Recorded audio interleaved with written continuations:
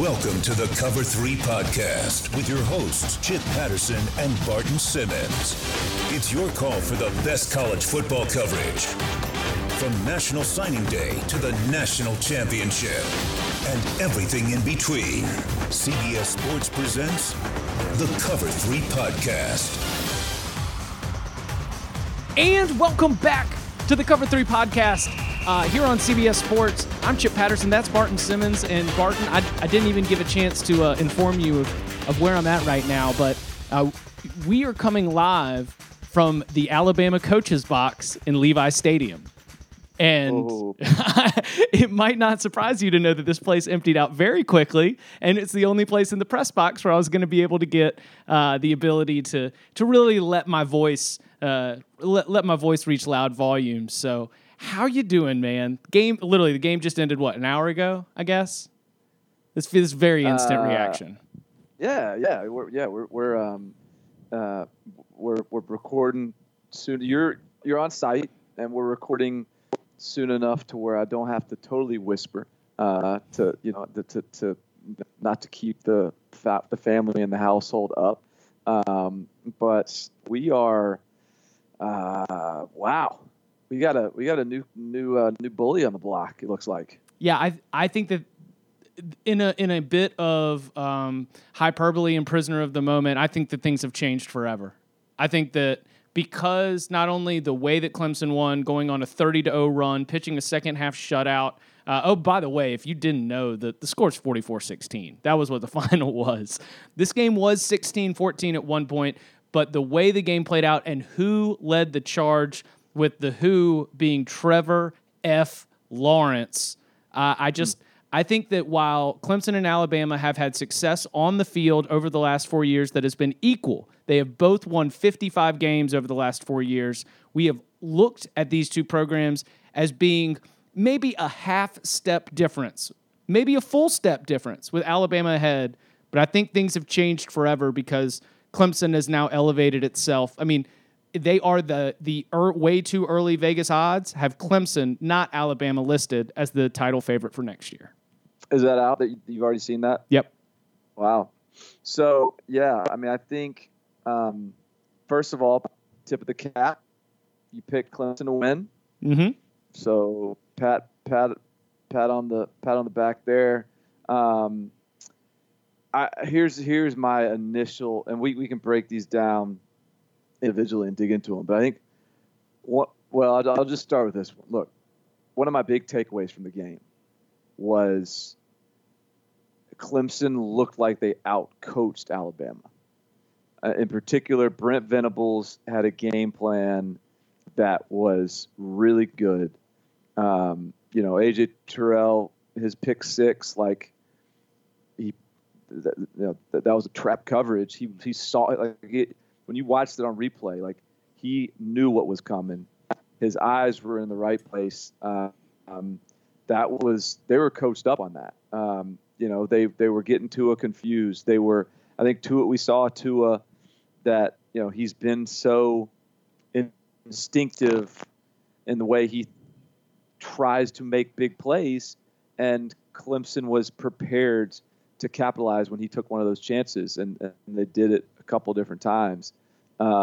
I think, offensively, they had a great game plan. I think we saw in this game the difference between a team that has had continuity in the coaching staff, have really good coaches that have been there for a while, that have a great game plan. Whereas, look at Alabama, they got all these new coaches this year. Their offensive coordinator was just a, promotion from within, and Mike Locksley. Their defensive coordinator was Tosh Lupoy, promotion from within. And that's not to say those guys didn't do a good job this year. Mike Locksley got the Broyles Award, but it wasn't Kirby Smart.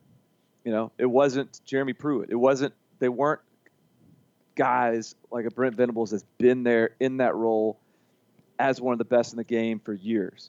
And I felt like in this game, and there's a lot of other things we can get to and look at, but I think that was one area where sort of the culture of Clemson, and Nick Saban's turning over assistants every other year, but the culture of Clemson sort of won out with their co-offensive coordinators that have been balling out for the past 4 years, and Brent Venables, who just had a killer game plan. Oh my gosh! And so he knew that he was going to be aggressive. We knew he was going to be aggressive. It's Brent Venables. Like, when is he not? He is not one to just feel like he's going to be just dropping 7 in coverage every single time and let him beat you. He challenged Trayvon Mullen, the defensive player of the game in this game. He challenged A.J. Terrell, who, like you mentioned, stepped up. I mean, heck, Charlotte end season, Mark Fields gets called into the game when Trayvon Mullen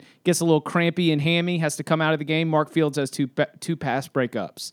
It was I'll throw this. Do you believe that this might have been a game or a result that was almost inevitable because of assistant coach and coordinator turnover that even extends beyond last year and has just been, constant? You mentioned Kirby Smart. You mentioned Jeremy Pruitt. We could go all the way back to Lane and, the Steve Sarkisian experiment between that.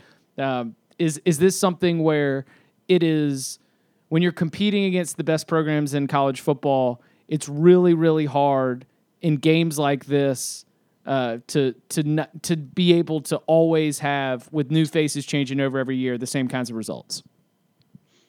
I mean, was it inevitable in the sense that at some point it was going to bite them? Yes. Yeah, I think so. And particularly this year, with all the and look, he revamped his staff to address recruiting too, and that's work. They're killing it in recruiting. But I just think when it's the gift and the curse of Alabama. You can sort of, you sprinkle the Saban dust on the guys and they get head jobs every year. And it's not Nick Saban's fault. I do think there is a little bit of a shelf life of working for Nick Saban. He kind of grinds guys up, and I'm not sure anyone can work with them as long as they do for Dabo. But I think that turnover was bound to catch him eventually, and this has just happened to catch him in a year where they had a really good team. And look, they could have won this game. It was 16-14. This thing was like very much looking like it was going to go back and forth. It was 14-13 with Alabama had the ball on the 1-yard line, and then they got a false start penalty and had to settle for a field goal. And it was things like that. They had four trips to the red zone and only one touchdown out of it. One ridiculous fake field goal.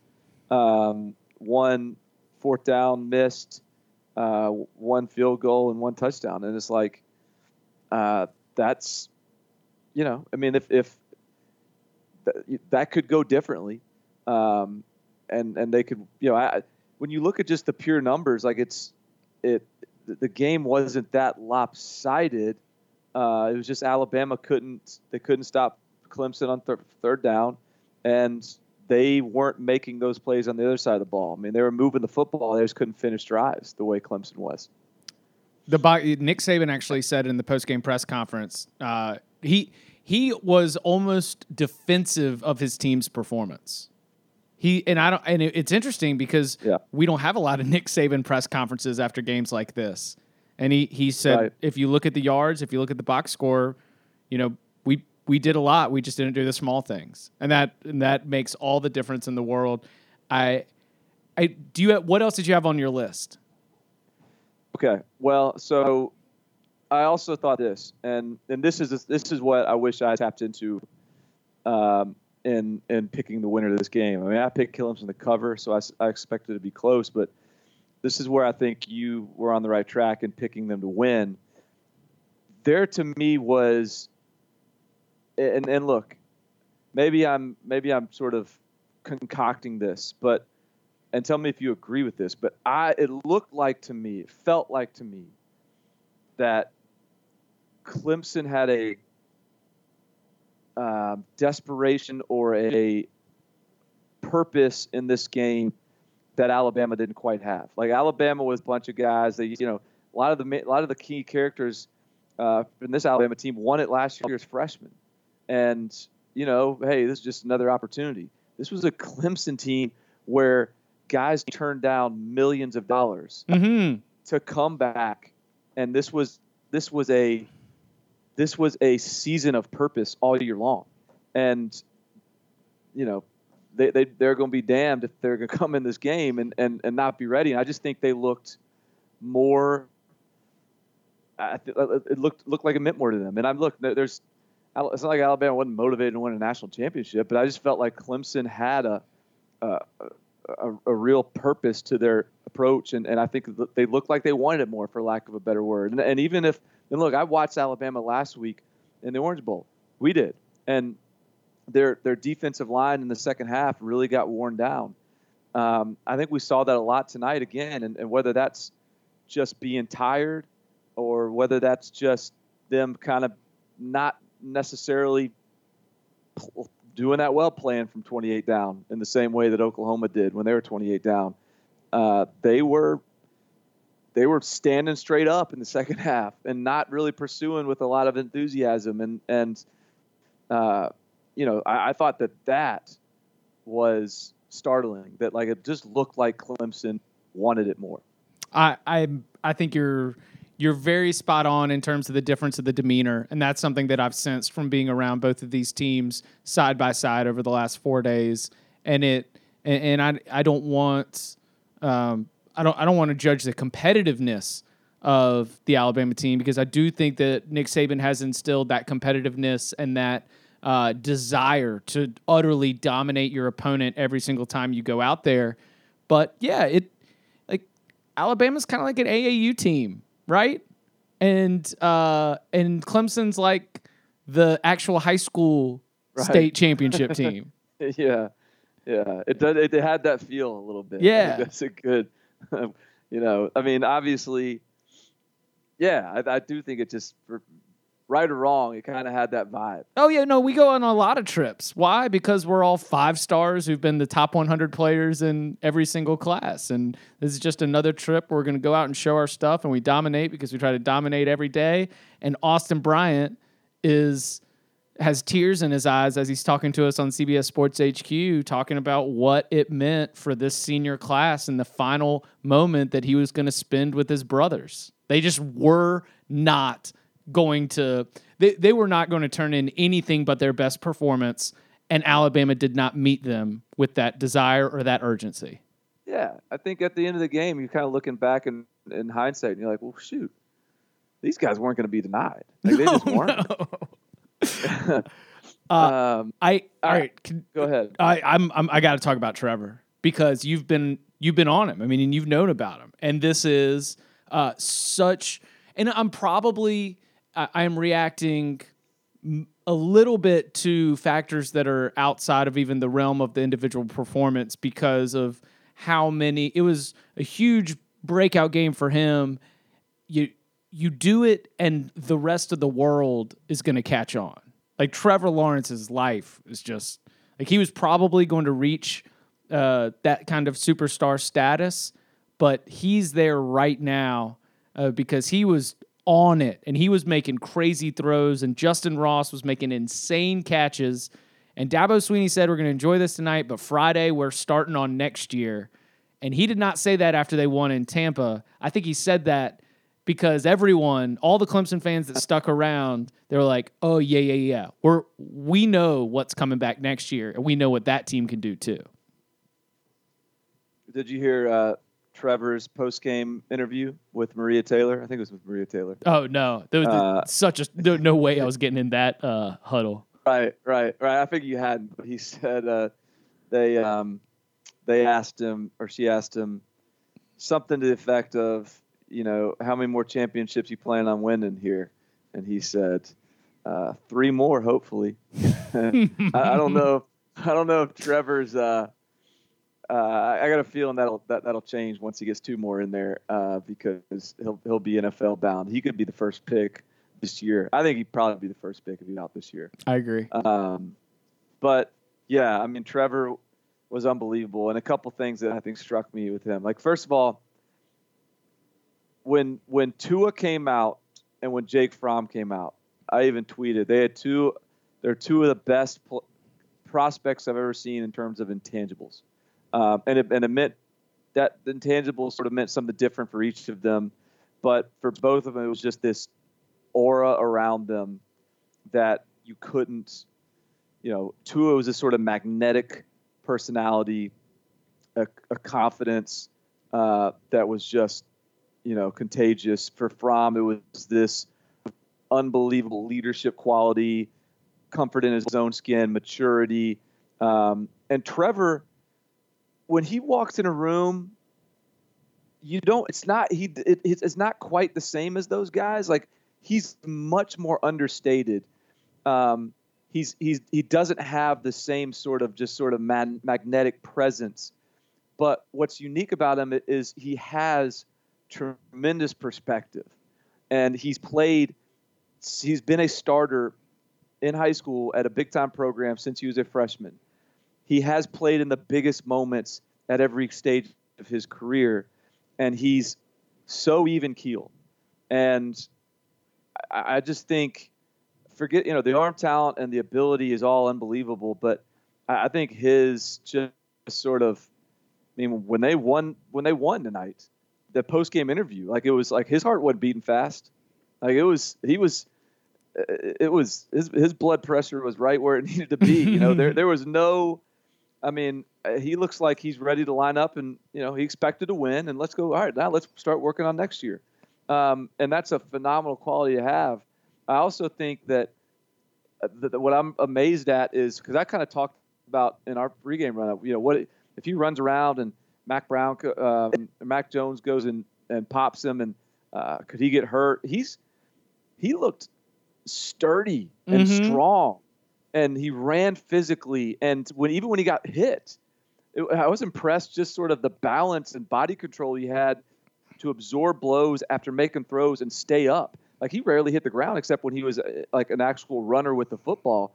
And so all those things are what have really sort of taken him over the top for me, because the arm talent I knew was there, and his productivity I knew was there. And he's sort of checking these other boxes now. It's just, it's scary how good this guy could be. Well, you said that he has championship potential. The championship potential has already been realized here on Monday night. What are going to be the challenges for Clemson sustaining that success? It's the same challenges for anyone, I think, in sustaining success, and just like not getting complacent. Right. Nick Saban's the king of making sure that teams don't get complacent. But, it's. The good news for Clemson is Alabama's going to keep being really good. Ohio State's going to keep being really good. Georgia's going to keep being really good. There's going to be plenty of teams that are going to be capable. Oklahoma. So it's not like they still got to bring their A game. And but man, it's going to be. And the other thing that was startling to me, Trevor Lawrence aside, at times it looked like in the skill position, Clemson's guys were just better.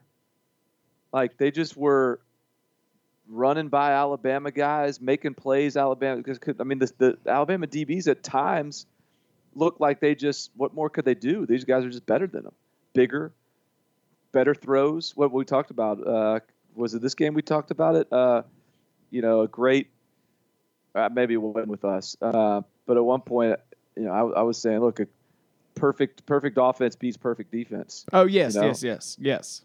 And there was a couple of those, like Josh Jobe on that one-handed throw to Justin Ross. Jobe was all over him. Like, it was great coverage. It was just put in a perfect place. The dude stabbed it with one hand. So what are you going to do? You have a 6'5" receiver stabbing a over-the-shoulder throw with one hand. What are you going to do? So it's man, they got Travis Etienne's back next year. Justin Ross, T. Higgins. And Amari Rodgers. They're all back. Amari Rodgers.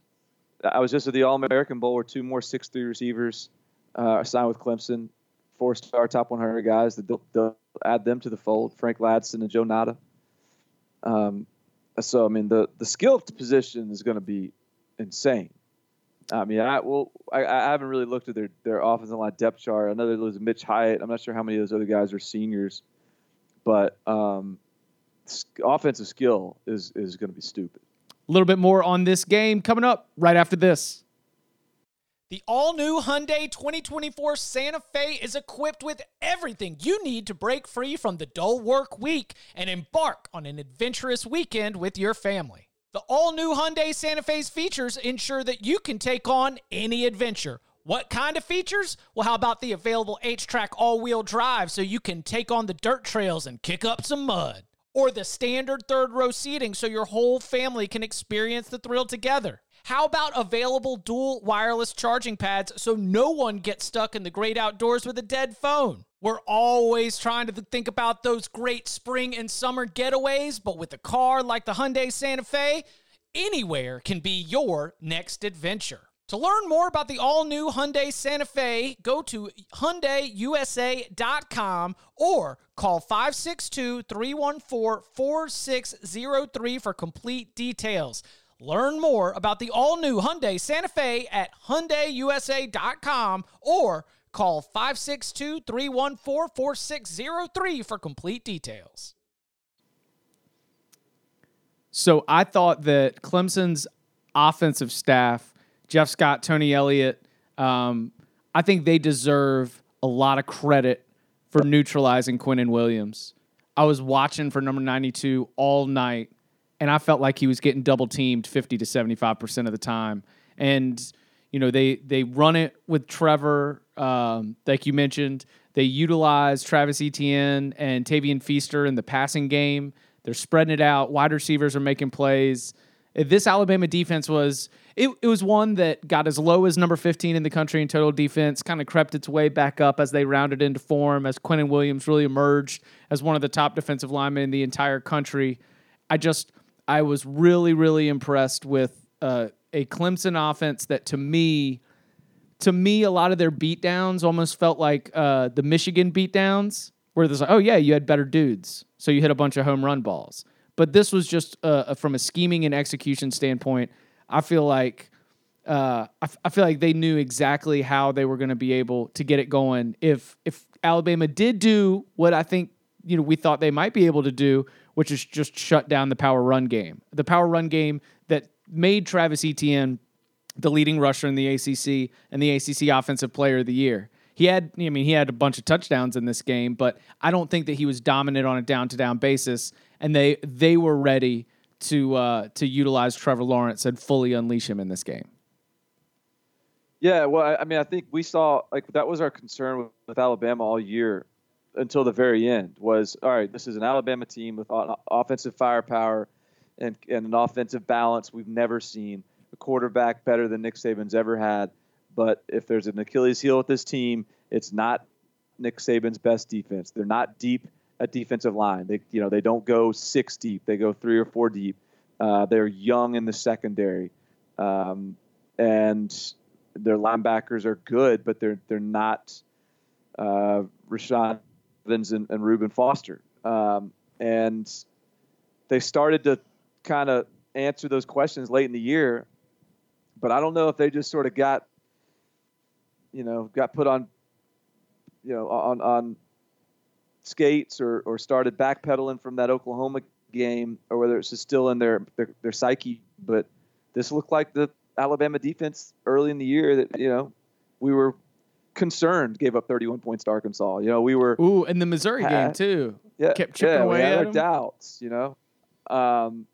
And I don't know. I don't know what to make of that. I don't know what that means.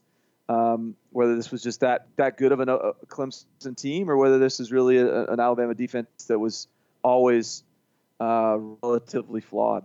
So what's next for Alabama? How much fallout do you think comes from this in terms of what you are going to be, the steps that you're willing to take in terms of what this means for the Crimson Tide, either big picture or even just next season with the 2019 coming up? I don't. What do you think? Like I'm not concerned. Like I saw, who tweeted this?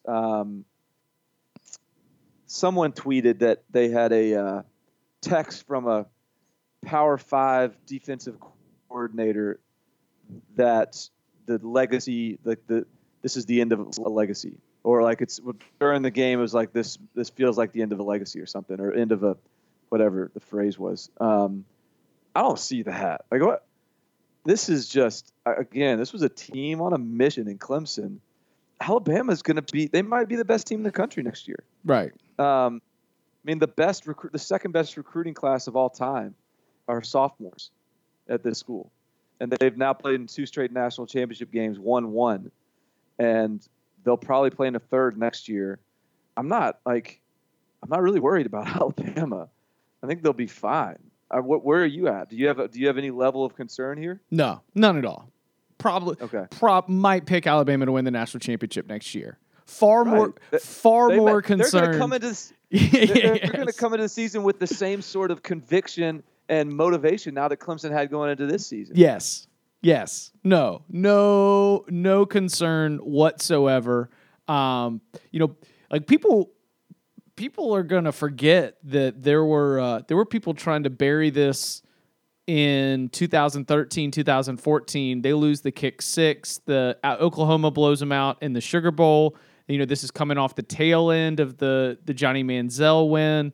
And then in 2014, Ohio State comes and stuns them in the college football playoff semifinal. And then what happens? They win it in 2015 and 2017. I am not at all ready to take a step in saying that this is the beginning of the end. I do think that it was a missed opportunity if we're going to talk about Nick Saban and his personal legacy and the number of championships he's going to finish with.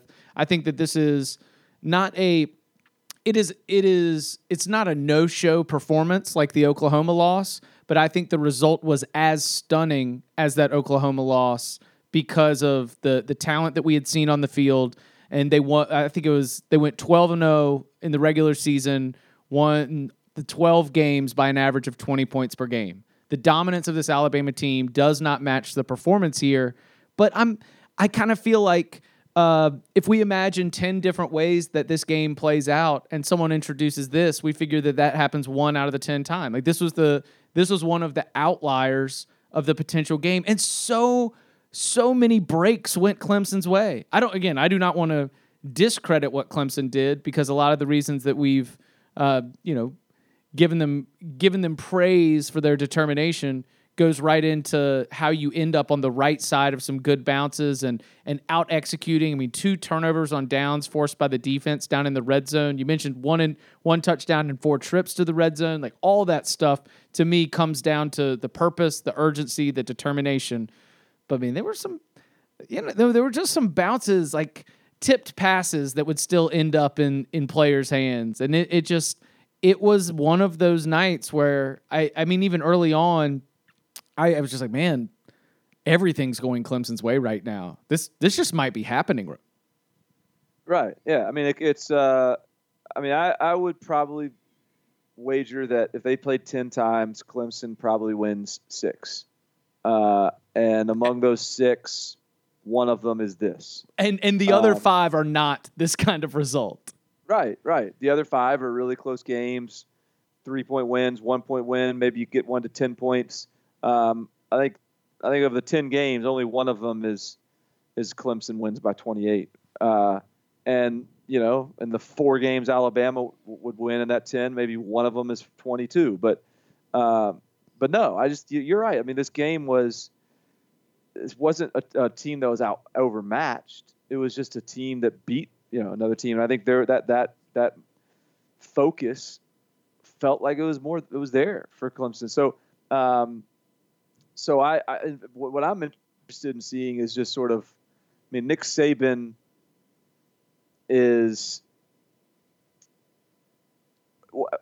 how does he react to this? Right. Like, what is the reactionary measures he takes? Does this staff, do heads roll on the staff? Is he going to sort of reassess how he's looking at the offensive coordinator, defensive coordinator positions? Does he? I don't know. I'm just, or maybe to your point of this game wasn't as the This game could have. I'm going to end up defending Alabama. Yeah, like I feel like by the end of the week of like radio hits and all that, I'm gonna end up as an Alabama defender because I did the CBS Sports HQ hit and they were hyped up and there was a real there's a narrative already out there based on what I can sense here from the last, I guess, hour and a half, 2 hours, that some people are really trying to like bury Saban for it. And I don't think the game represented like her. You're right. They did get outcoached and they got outplayed, but I don't think this. I'm reminded of Virginia basketball coach Tony Bennett told me in October that to go from winning the ACC tournament and being the number 1 overall seed and being 34-2, it was the highest of highs, and then to lose to UMBC, to be the first ever number 1 seed to lose to a 16, that was the lowest of lows, and to go from the highest of highs to the lowest of lows in the matter of about 6 days sort of shook his world and really drove home the idea that it's all pretty temporary. And I think that Nick Saban already views success and championships as being so temporary that there will be impacts based on the lessons that he's learned, but I don't think heads are going to roll. And I don't think there's going to be any major readjustment to the way that the offense is set up or the way that the defense is set up. I think that this is just going to be a result that certainly as a competitor is going to hang with them, but I don't think there's any big-time changes for Alabama. Again, I go back to what he just said in the press conference. He's sitting there with the box score in front of him. He's like, no, we played all right. We just didn't do what we needed to do. And I think that if you are able to compartmentalize like that and just keep it moving, I mean, that's probably one of the strengths of Nick Saban. And I think that they're going to continue to try and drive home the same standard that they have that's led to all of the other wins and championships. Well, when do we see angry Nick Saban? We see it after wins or when they're killing someone at halftime because he's trying to keep his team focused and properly motivated. We see understated positive Saban in a lot of cases, like after a half when they're down or after a loss, because it's not time to panic. And we might see a Saban that doesn't panic because you know what? That was a good team that we just had our number that night, and we're not. We're still in good shape here. So, but it will be interesting. I mean, I can't imagine that's going to be like a pleasant office to be around for the spring. I would think that would be a pretty intense place to be as they try to lick the wounds and dress the wounds from this loss. Anything else, Stan? Anything else on the notebook? I don't think so. What do you got? Anything else from boots on the ground? Let me see. Final stats: 20 for 32, 347 yards, 3 touchdowns, 0 interceptions. Sick. So can I say this? So somebody tweeted at me. I think it might have been like a Miami fan or something. And they were like, "Is there Barton? Please tell me there's another Trevor Lawrence in the 2020 class," implying like they needed to go get him. And I said, "Yeah, maybe there is, but Clemson happens to lead for him right now." There's a kid named DJ Wangalele out of California. He's not Trevor Lawrence from a no doubt standpoint, but from a talent standpoint, he's one of the most talented we've seen. Huge kid with a 70-yard arm, and he's from California. And Clemson is probably the leader right now. So there could be a deal where they pass that torch down after Trevor Lawrence wins a couple of national titles and gives it to DJ Wangalele. So Clemson, if you think this is sort of the, we've hit some sort of perfect storm and Clemson's riding some wave that's about to crash, like this ain't going anywhere. Clemson's here. I think that it's going to be really, really hard to replace some of that defense. But, and this is maybe the one thing that I haven't touched on that I want to make sure stood out. Do you remember? I don't remember. Do you remember Niles Pinckney as a recruit? Yeah. Four-star guy from South four-star Carolina. Kid. Yeah. But not he won. Four-star kid. He won a top 300 guy. Yeah, he was. He was? Okay. Yeah, I think. I mean, I'll pull him up, but I'm almost positive that he was. I feel. But he's a redshirt sophomore. He's number 44, and he was one of the players that got called into a lot more duty because Dexter Lawrence was out, and he had a couple of huge plays, including just being all over the fake field goal. We didn't even talk about a fake field goal where they sent the kicker in as the lead blocker for the holder. And they said they were the quotes after the game have been like that they, even if they were in a field goal safe, that they could still run it. And I think the kicker or holder or somebody said we'd do it again if if we got that look. I don't know how you draw that up. The kicker is the lead blocker, and I mean he looked all fired up and juiced for his lead blocking assignment until Dexter Lawrence showed up.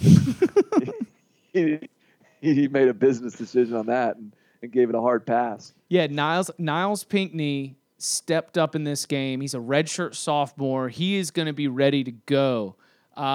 Xavier Thomas, freshman, right? Yeah. Yeah, Xavier Thomas, a lot of snaps in this game. Dabo Swinney and the Clemson coaching staff sub about as much as anybody else. It was something that was pointed out to me a little bit this year, and I don't know how I'm going to track it. I suppose I'm going to have to check some participation reports during the offseason. But when guys' numbers get called, they're ready, and they're absolutely ready. And I thought that across the board, like the fact that the development is there, the development not only of just a talent development standpoint, but as a player, they take pretty good high school players and turn them into excellent college football players. And that's culture, that's coaching. It's I thought it was on display tonight. Well, I mean, they had not only that Xavier Thomas, who's a 5-star defensive lineman. They had KJ Henry, who's a 5-star defensive lineman. They got Justin Maskell, who was a 4-star defensive lineman. Like they loaded up in 2018, and all these guys were playing this year. They would be starting for Clemson in most years. But Clemson just happened to have all those guys. Like if those guys had gone to the NFL, those dudes would be starting and be playing well. So they are. I'm just just in the same way that when Alabama loses a bunch of guys in the NFL, we don't really sweat it because they always got guys in the cooker. I mean, Clemson's got those guys now. I know. So it's not if you're out there, fired up because you get finally these defensive linemen are leaving for Clemson. I got bad news for you. They got some pretty good players that are just waiting their turn. Pretty good season. I'll give the bowl season like a B-. I'll give the championship game a B, maybe B+.